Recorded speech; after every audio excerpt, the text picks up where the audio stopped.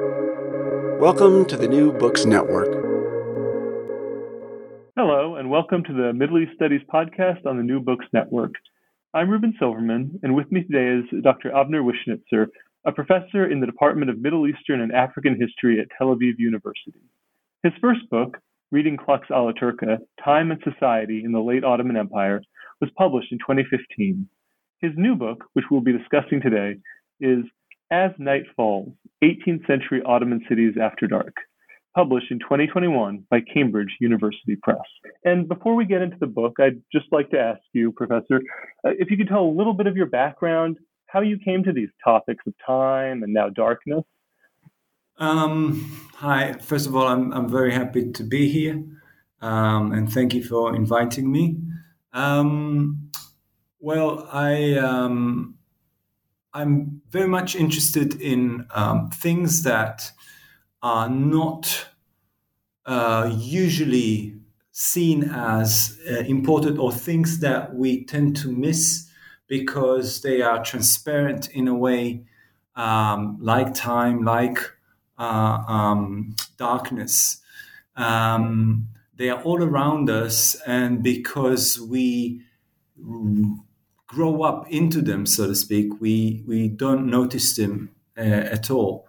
In the same way, I'm interested in things like boredom or like facial hair, which is so, like, in the Middle East, it's so it's everywhere. You tend not to notice it, but in fact, facial hair, for example, was and still is very important in defining oneself in different ways. Boredom is something that it's not one of these sensational emotions, but we all cope with it and think about it and experience it. And it might be also historical in the sense that it changes the way people perceive it and deal with it, changes from time to time, from society to society. So these kind of things are interesting to me because they are usually much more significant than we acknowledge at first glance. So I guess my interest in the dark hours is very similar in this way. We usually don't think about it when thinking about history, although there is already about 3 decades of histories of the night.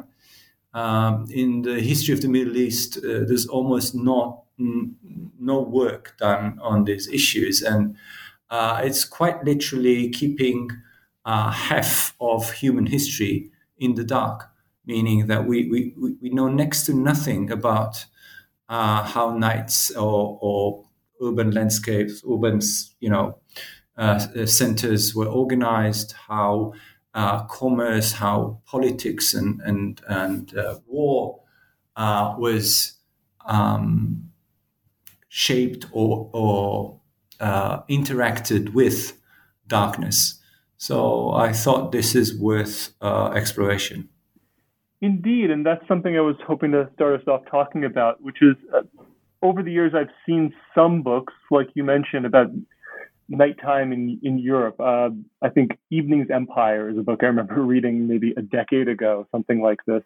But until I read your book, I really had not seen anything about the Ottoman Empire. So maybe if you can talk a little bit about what is the general interest in the night, and then what do you think, particularly looking at the Ottoman Empire, has to tell us differently?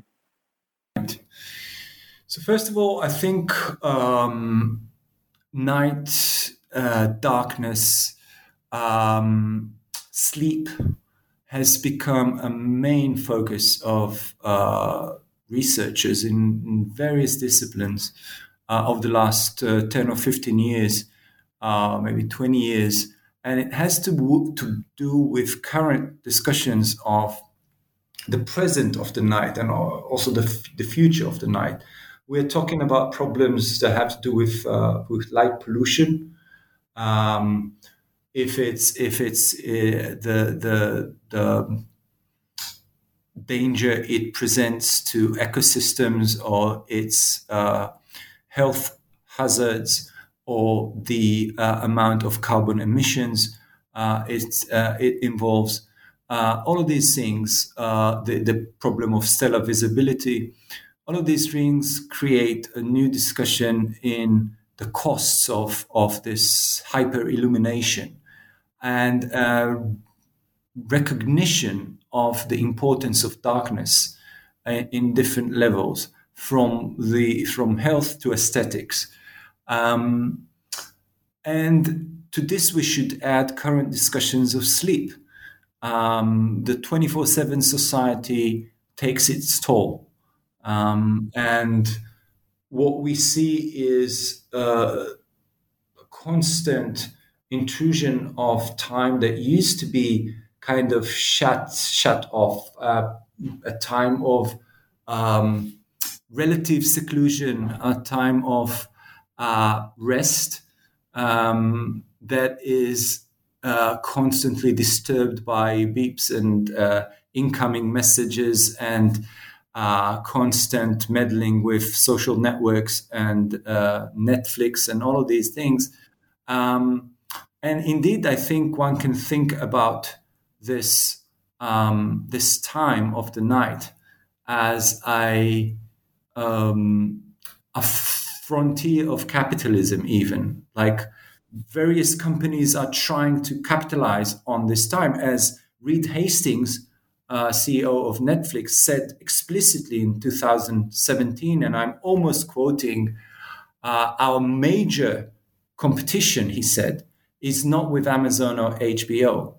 Our major competition is against sleep. There is a large reservoir of time there, something like that. And so they, the pressures we're experiencing with our daily or nightly life, rather, are not incidental. And it's not a conspiracy. It's a business plan. So I think all of these things together create a need to examine nighttime and sleep from various perspectives, including a historical one. What was nightlife before this hyper-illumination? How did societies organize? What kinds of nocturnal activity were even possible? What kind of entertainment, aesthetics, all of these things? What was the night important for? So what I'm trying to say here is that current discussions almost reverse traditional ways of looking at darkness as evil, as something that has to be dispelled, conquered, to a point that it's something that is almost, or not almost, has to be preserved. So we have now dark sky reserves, just like we, quote unquote, conquered nature, not to say raped it. And now we have to keep some of it protected from our own deeds. And the same we need to do with darkness. So we have these dark sky reserves all around the world, which are pretty much the only places you can actually experience deep darkness today. So out of this understanding that darkness and night has significance, it's not just the lack of something, it's not the lack of light, it's not the lack of wakefulness. It is an entity in its own right, with its own impact on humans and non-humans alike. This is where I started from. Now, what did it mean for past societies? As for the Ottoman case, I think it's a particularly interesting case because whereas histories of the night in early modern Europe mostly advance along an axis of gradual illumination, that also has to do with enlightenment in terms of the project of enlightenment, but I'll put that aside for a second. Actual illumination, street lighting, increasing amounts of light in indoors and outdoors. In the Ottoman Empire, we do not see a parallel process. So you have, on the one hand, some of the processes we see in Western Central Europe, such as urbanization, the branching of the expansion of state apparatus, and the rise of a new urban culture, and so on and so forth. But it all happens in the dark, so to speak.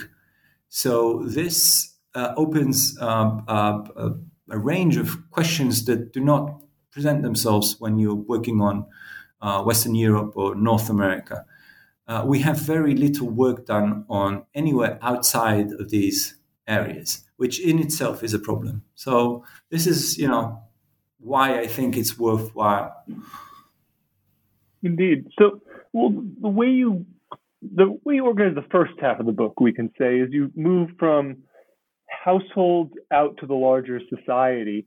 So I thought we could follow that trajectory too, and maybe you can talk a little bit about households and how night was experienced in different types of households. So there's how gender comes into play, how class, like smaller households versus the royal household. Households in these different regards would be fascinating to hear a little bit about.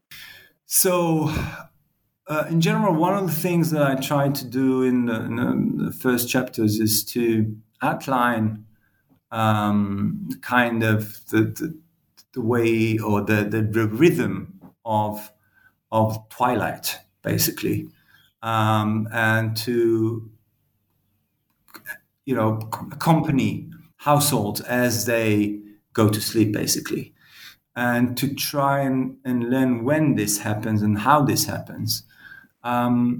So my focus is on Istanbul and Jerusalem. It should be mentioned. Like, these are the two case studies, and the reason I picked these cities is because they are so different. One is a port city, a major metropolitan with a very diverse population, different languages, and the other is a walled city off the mountain, away from the sea, more homogeneous, much smaller. We're talking about maybe 8,000 people, maybe 10,000 people during the 18th century.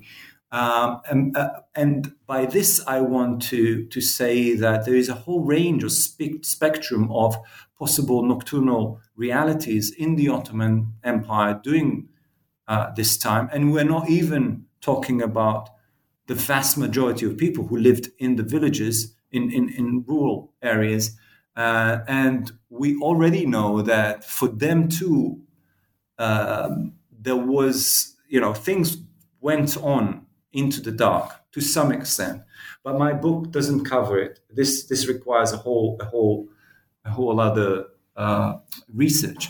So even within the urban centers, of course, there were differences between along the lines of class and gender and so on. So I would say in the residential neighborhoods in Istanbul,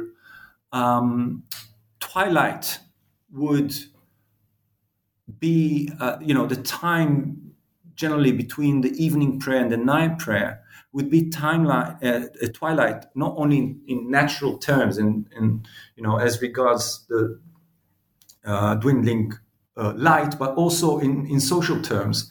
It is in between phases. And even Jewish, they discuss whether this time is part of the day or part of the night, or part of its own. So for women and children, the evening prayer is a border not to be crossed. This was true for contemporary Europe as well. Women outside after dark risk their reputation. But for men, this is still, this is probably the most profitable time of coffee houses and taverns. And it goes on until the night prayer, which is really the beginning of the actual night. This is when lights in the mosque would be shut down, and the night watch would go on patrol, and people would make the way home.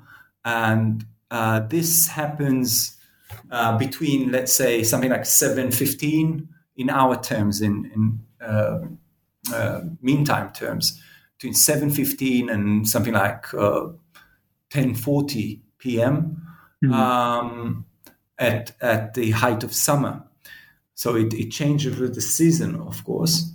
And then people would go to sleep. Most people, and I'll refer to that in a second, would go to sleep around that time, around the time of the evening, of the night prayer, or slightly thereafter. How do I know this? I know this from narrative sources, but I also know this from a more or less systematic quantitative analysis of 146 cases that were brought to the Üsküdar court, which they report cases that happened at night, be them quarrels or brawls or thefts or anything that happened after sunset. And when you check the time as it is reported, you find very few cases that happened after the night prayer. This does not mean that there was nothing going on, but rather that even when we're talking about the dark hours, most of the activity was concentrated between the evening prayer and the night prayer.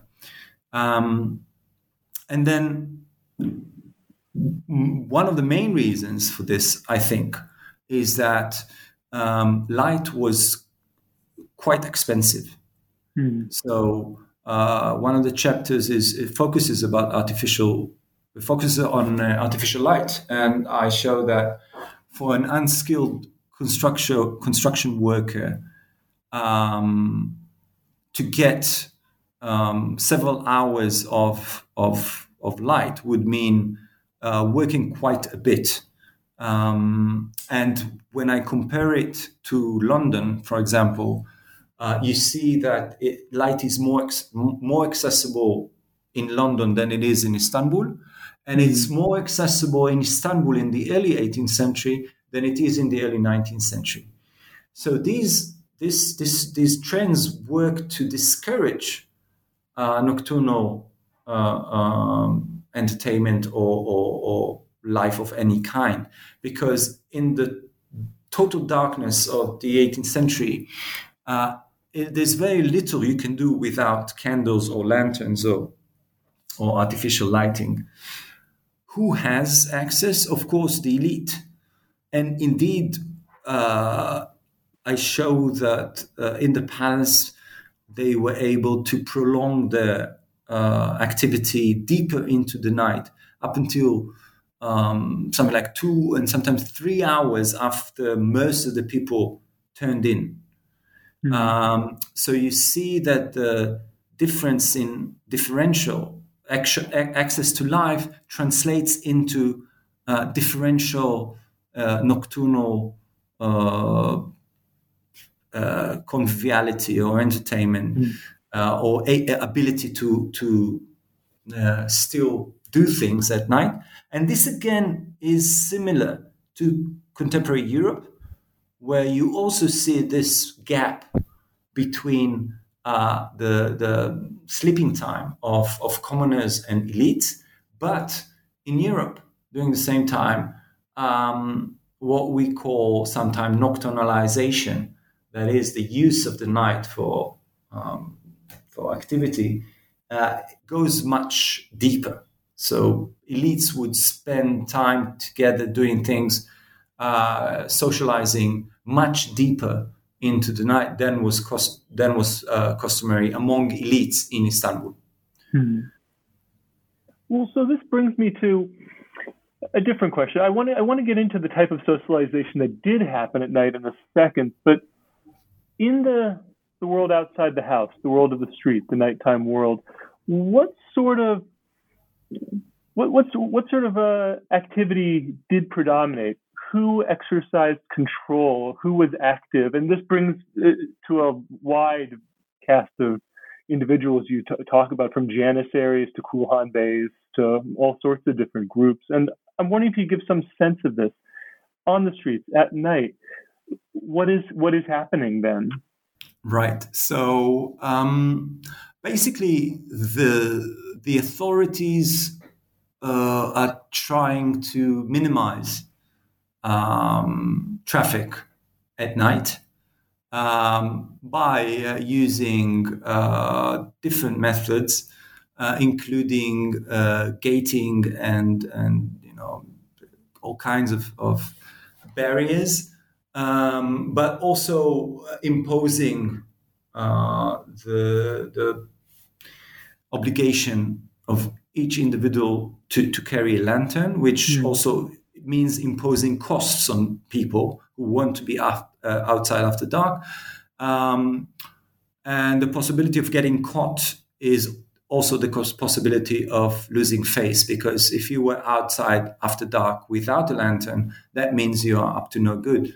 And there were different practices of shaming that I write about, which usually means what I call bringing to light, which means exposing those who try to wrap themselves in darkness, exposing them in the eyes of the community.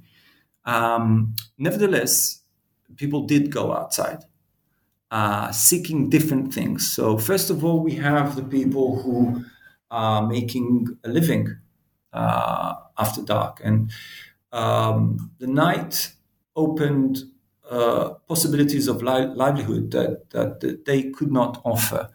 And these possibilities were mostly taken by people who had no other choices. And it still is the case that night jobs are usually not something that people choose to do, they are forced to do still today. And this was the case in 18th century Istanbul. So we have fishermen that are practicing different types of nocturnal fishing. You have hammam stokers. You have people that are processing meat to get the meat ready by the morning prayer. You have guards of different types, neighborhood guards, and people on patrol. You have a vast sector of what we would call male-oriented entertainment, which means drinking, gambling, and commercial sex. And I show that we're talking about hundreds and hundreds of taverns. Most of them are unauthorized. And around them sometimes brothels, and sometimes it's the same place, and so on. So you have a rather large population that is drawing its livelihood in the dark. Of course, you can mention crime and smuggling of all types among these people, and most of these people again are of modest socioeconomic background. They take these jobs because they need the money and because they cannot afford to care about the stigma, the negative values that are associated with some of these professions. Then you have the people that use the night for contemplation, Sufi or Orthodox, turning to God, and there's a lot of writing, in particular among Sufis, about the benefits of staying up awake and I use poetry, Sufi poetry, to show how they treated the night, how they perceived it positively as the best time to reach union with God, but also the torment that these practices of denying oneself sleep were involved in. And then finally, you had the people who were seeking entertainment. I mentioned them before from the other side of those who offer this entertainment and make a living, but you have definitely thousands and thousands of people, according to the numbers of institutions or establishments that sell these services, like alcohol. We can tell that the numbers of that the clientele was vast, and these people too. Darkness is particularly important for them, because if we're talking about Jews and Christians who are allowed to drink, fine, they can be seen drinking, no problem. But for and Muslims who don't particularly care about their reputation, if they're dervishes or what have you, lower class migrants to the cities, and so on. But you have apparently rather large population of Muslims who want to drink, but don't want to be seen drinking. And then, so you have this out of sight scene that is huge, and it goes on for decades and decades, and everybody know it's there.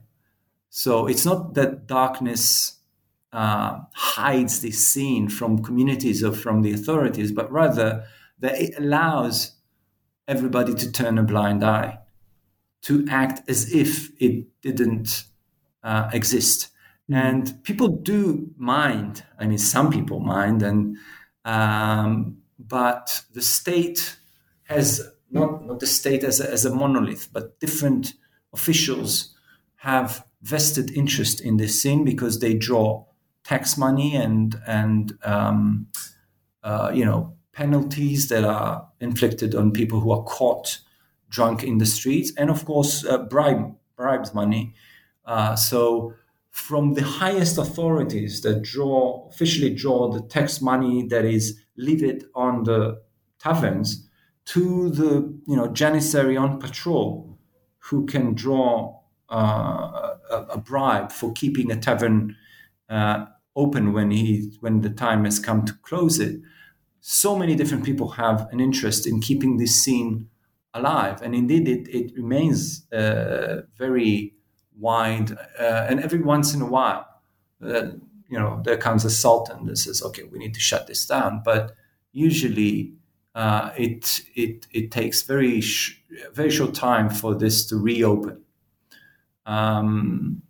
So one last thing that I would say about the let's say the creatures of the Ottomanite is that it was dangerous outside because of the limited surveillance capabilities of both communities and the authorities. And so those who did go outside were either those who had to because they had no other choice, they had to make a living, or those who could, rely on themselves or on on others to protect themselves. So, for example, young men, especially janissaries that I try to show, were particularly friendly with darkness. They could rely on their arms and their solidarity, their friends to protect themselves. But for people who are weaker, night was certainly dangerous. And as I said, for women, it was a time to be in. So it's important because it warns us against imagining early modern night as a kind of haven that everybody can find refuge in from the oppressive diurnal order. It was that for some people, but for some others, it was certainly not a time of freedom. Fascinating. So this brings me to, I guess, the more the political economy of the nighttime. Where is the light coming from? How is it produced? How is it distributed? Who gets it and why? How does this, you call it the Ottoman lighting system. How does this work? Right. So basically, it's not very different from other commodities that are provisioned to Istanbul, from flour to sheep, but it has its own uniqueness in some ways. So basically, light in Istanbul, as opposed to Jerusalem and other places, is made usually from either tallow or beeswax. Tallow is usually in the Ottoman Empire produced from sheep. In Europe, it's very often from cows or other things. But in the Ottoman Empire, it is drawn from sheep that are brought to Istanbul in the hundreds of thousands and slaughtered in the slaughterhouses around the city. And the candle producing guilds were subject to the guild of the butchers because they drew the raw material from the butchers, and they would get tallows, and there was a whole system of deciding what candle makers get what share of the tallow that is produced in Yedikule or in Eyüp or so on. And there were many, many different conflicts about getting this, the tallow, because some butchers found ways to sell it on the black market, and then the candle makers would not get their share, and they would be without the raw material they need to make candles with. So, but at least in theory, they were supposed to get the tallow and the linen for the week and produce the candles. These candles were, the tallow candles were very dim, smelly, and they took constant maintenance to just simply to burn. If you didn't trim the wick as often as every 15 minutes or so, it would gutter and you would lose much of the burning material, and it would emit even more smoke and even more bad smell. So keeping candles alive would take a lot of, especially when you have more than one. And one was, you couldn't do anything with just one tallow candle. You need quite a few to even do the most basic things, never mind reading or anything like that.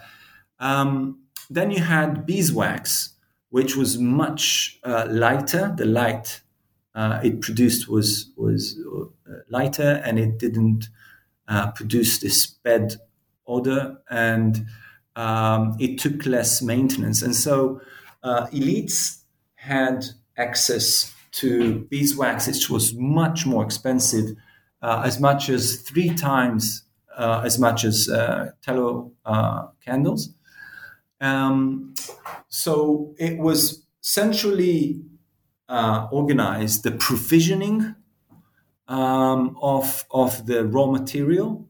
So, the government was concerned about scarcities and if there was all the tallow arriving to the city from the outside was supposed to go to the central depot, and if they sense that there's a danger of scarcity, they would try to get governors to send in more tallow or more sheep from the provinces. And it had a curve that was connected to the life cycle of the sheep, because the sheep would usually they would have the young ones in the spring, and only after that would sheep be marched on foot from, say, the Danube provinces to Istanbul. And then in the summer, they would be kept around Istanbul to fatten after the long march, and then brought into the slaughterhouses. So in the autumn, you would have enough meat and tallow. But by the end of winter, very often you got scarcities. There wasn't enough tallow, there weren't enough candles, and people complained and sometimes even rioted because there was no candle to buy. So the government was concerned about it, not only on the part of provisioning it, but also about distributing it, making sure that the palaces of the royal family got their share, and then mosques, very important, because light was used to mark specific days and to allow prayers to go on and to exhibit sultanic power at night. But also ordinary people. As I said, they were concerned that this was considered a basic necessity, and when people didn't get their candles, they didn't like it, and they sometimes voiced their concerns. So this system of distribution was supposed to make sure that everybody got their share, but of course, commoners got less light and of poor quality, and the gap was quite significant. I tried to show how much the costs of these things, and you see the immediate impact it has on one's ability to prolong his or her activity into the dark hours. If you don't have, or if light is so expensive, there's not much you can do, even inside. Now, the final but big question I want us to kind of work our way through is, you've chosen the 18th century to look at, the 1700s. What does the symbolism, does the politics of light change during this 100, 120, 130 year period? And if so, how do you see it changing? Sure. So indeed, the final part of the book is more about politics and the way night and light at night is used by hegemonic actors, especially the palace, and counter-hegemonic actors, especially the Janissaries, from the late, late 18th century all the way down to 1826. And yes, I think there is a change in the way the palace uses light to demonstrate power, and this has to do with early, the attempts or the effort the court puts into reclaim its position in Istanbul following, the Edirne episode. And the palace does this in many, many different ways, as different historians have already demonstrated. Since the early 18th century, and maybe especially during the so-called tulip era, but maybe, there's a whole discussion going on about this periodization. But what I try to show is that when it comes to nighttime, power was demonstrated through light. The ability to amass huge amounts of candles and lamps was an expression of power. Either the Sultan or members of the elite sought to demonstrate their power by staging demonstrations of light or light spectacles. And again, this is very similar to contemporary Europe, where you would have very similar light spectacles. And the Ottomans would certainly invite European envoys to witness their light spectacles, which included not only thousands of lights and mirrors and bottles of water in different colors that created a kind of a game of light and reflections, but also fireworks. And these could be private or semi-private occasions, or this could be part of a public festival. But in all of these events, light was explicitly linked to power. And by explicitly, I mean that texts that were written for and about these events made the connection very explicit. In poetry, in chronicles, in surnames, that is, festival albums. And European envoys really very easily understood, the politics of it, because it was very much the same in Europe. And at least one Ottoman was invited to witness such a festival in France when he was there. This is Mr. Kizchelebi in the early 1720s. So the palace is, especially the palace, is putting large amount of money into these light spectacles, also into lighting up mosques and festivals that have to do with the royal dynasties. So it's really quite literally projecting power and stressing the link between dynasty and Islam and religion, din and devlet, in particular ways. For example, by lighting up mahya inscriptions made of lanterns that highlighted these connections.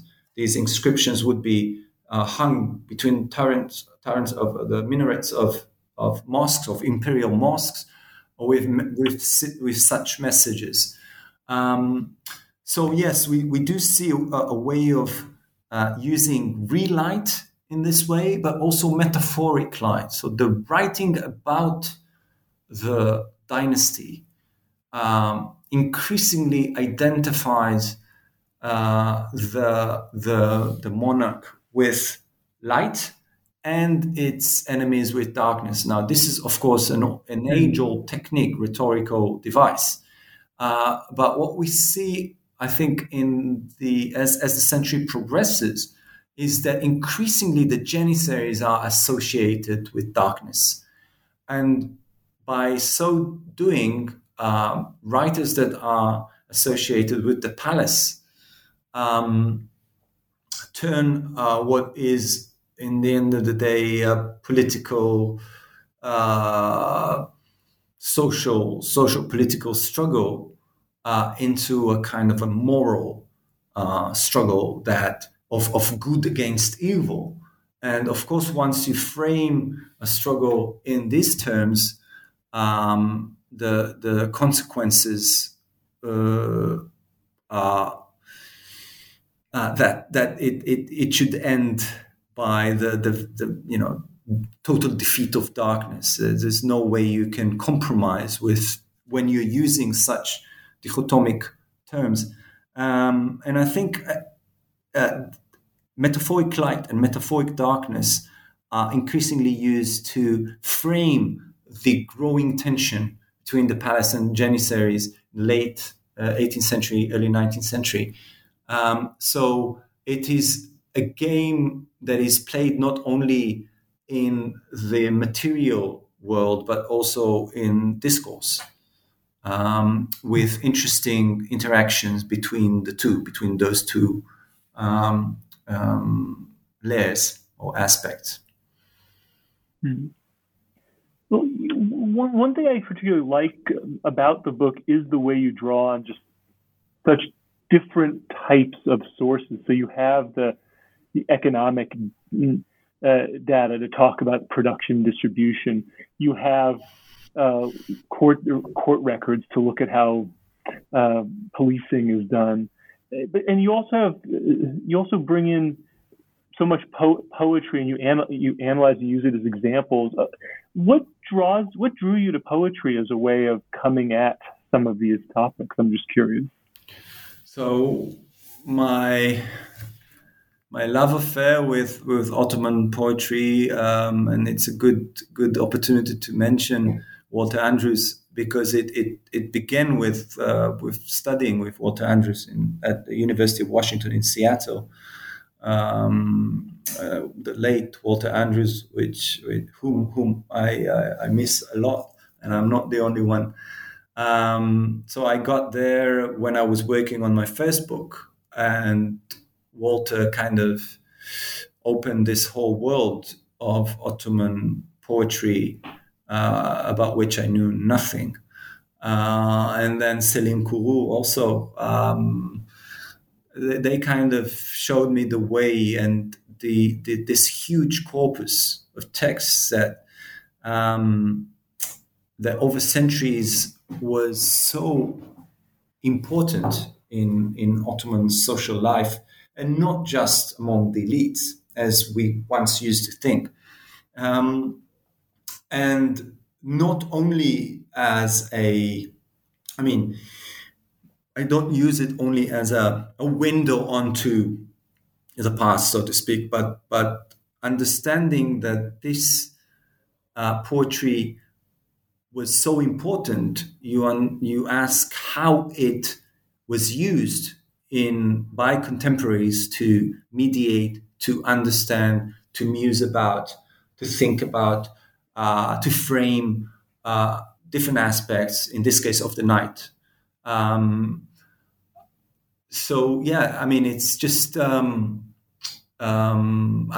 realize there's so much poetry on nighttime. I just scratched the surface, and the similes that I used in this poetry have to do with so much of the nocturnal experience that some of it is no longer available to us. For example, the stars. Anyone who's read even one couplet knows that the stars figure so prominently in this poetry.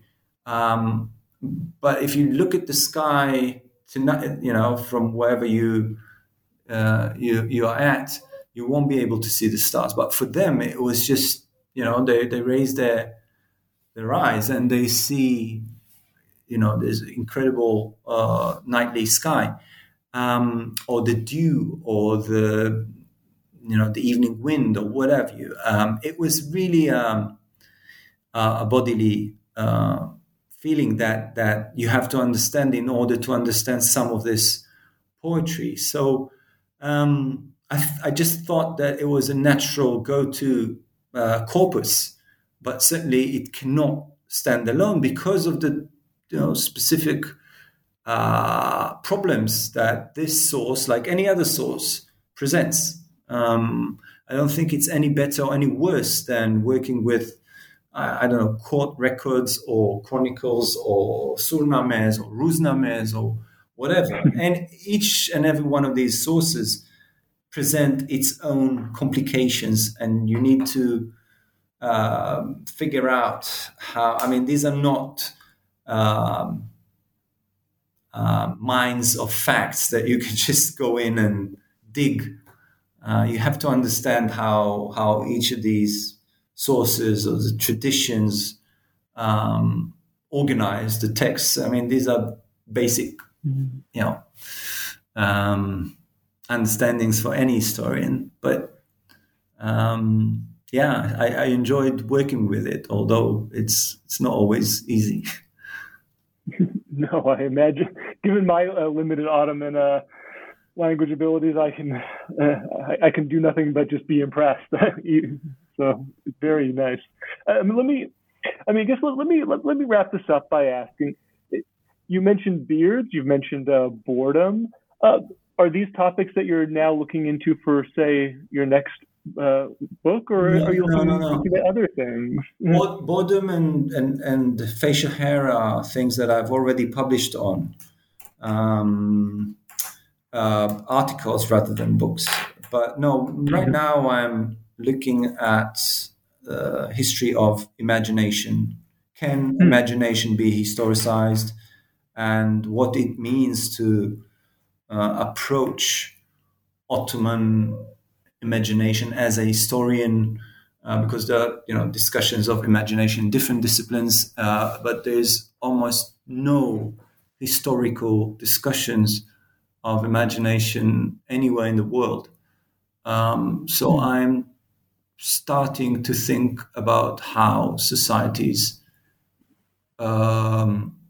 construct, limit, shape the imagination of individuals, what protocols are used, and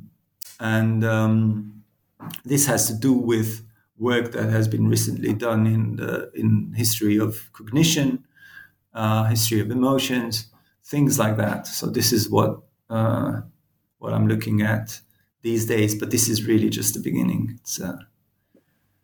Well, it certainly sounds like an interesting new field of inquiry. I look forward to it. Well, thank you very much for taking time to talk with us today. It's really much appreciated. And the book is wonderful, so I hope people listening will go out and read it, because we only scratched the surface of all the interesting examples, anecdotes, details that are contained within it. So thank you very much. Thank you. It was a pleasure.